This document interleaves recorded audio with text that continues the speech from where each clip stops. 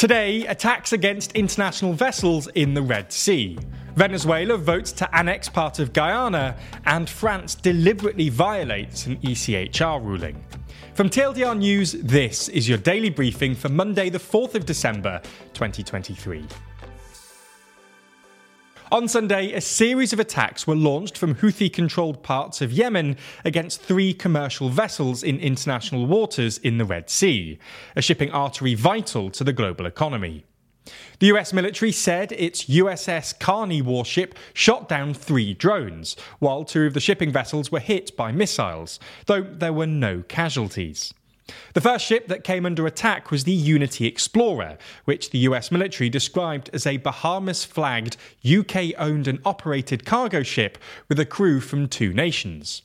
The USS Carney detected the incoming attack and shot down an unmanned aerial vehicle. In a separate attack later that day, the Unity Explorer was struck by a missile fired from Houthi-held areas in Yemen, and while the USS Carney was responding to the distress call, another inbound drone was detected and successfully shot down. No injuries were reported. Later, on Sunday afternoon, another ship, called the No. 9, was struck by a missile, with damage but no casualties. The No. 9 is a Panamanian-flagged Bermuda and UK-owned and operated ship, according to the US military. An hour later, a third ship, the Panamanian-flagged Sophie 2, reported that it was struck by a missile, but did not receive significant damage. While the USS Carney was responding to its distress call, an incoming drone was detected and shot down. The Sophie 2 was crewed by sailors from 8 countries. A Houthi spokesperson said the Iran-backed group had attacked 2 Israeli ships, though the Israeli military says the ships in question have no connections to Israel. US Central Command said the attacks represent a direct threat to international commerce and maritime security, adding that the US will consider all appropriate responses in full coordination with its international allies and partners. The attacks aren't the first actions by the Yemen-based Houthis in the Red Sea, who have vowed to target Israel over its war in the Gaza Strip. Houthi militants last month hijacked and seized what they called an Israeli-linked cargo ship in the Red Sea, which has since been freed, and they've also previously launched missiles and drones from their territory in the direction of Israel.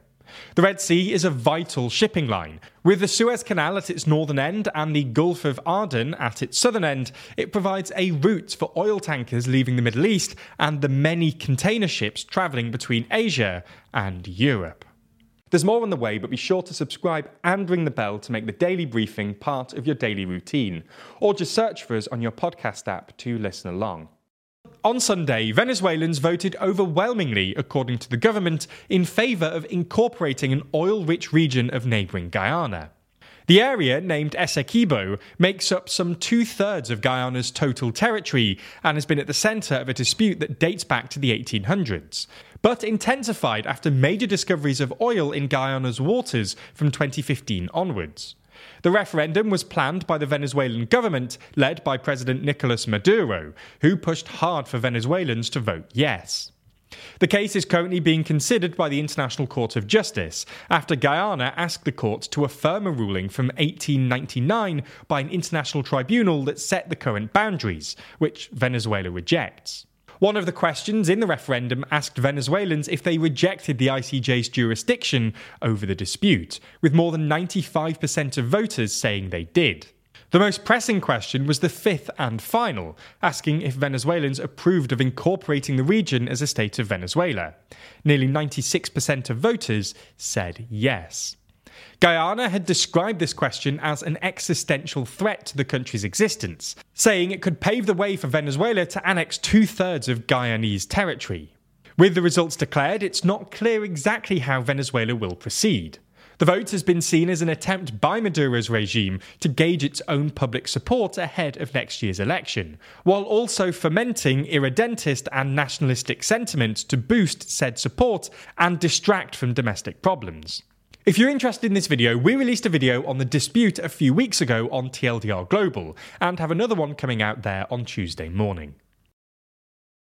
Moving to Europe now, where the French press has reported the deportation of an Uzbek national suspected of having links to terror organisations in Uzbekistan, in violation of a ruling by the European Court of Human Rights.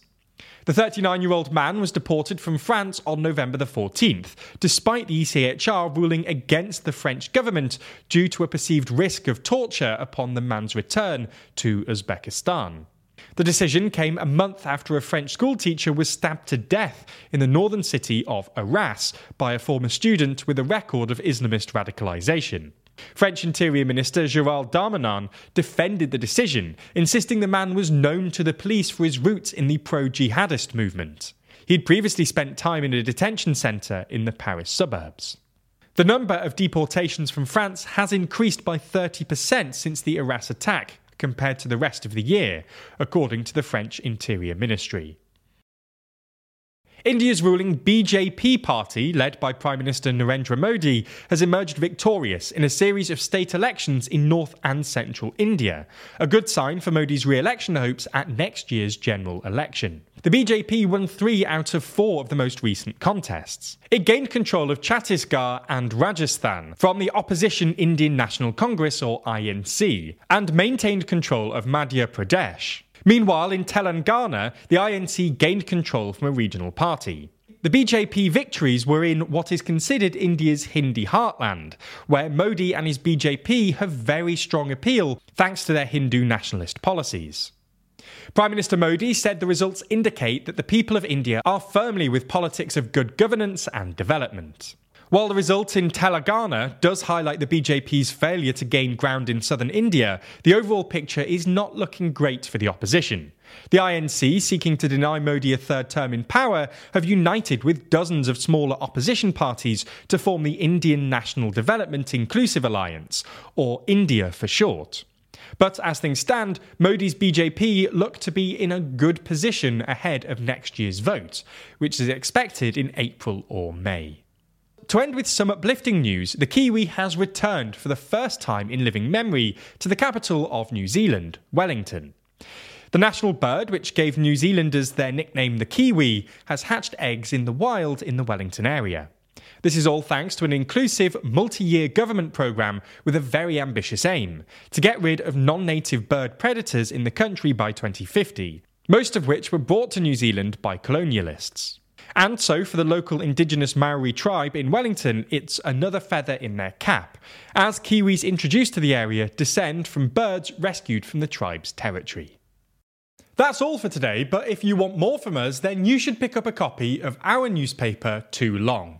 And if you've been considering it for a while, then this week only, the code TLDR Daily will get you 30% off. So it's the ideal time to buy. If you don't know, Too Long is our one-off newspaper which summarises everything that happened in 2023, as well as looking forward to 2024. It's full of exclusive analysis and explainers from the TLDR team, as well as a whole bunch of our favourite creators.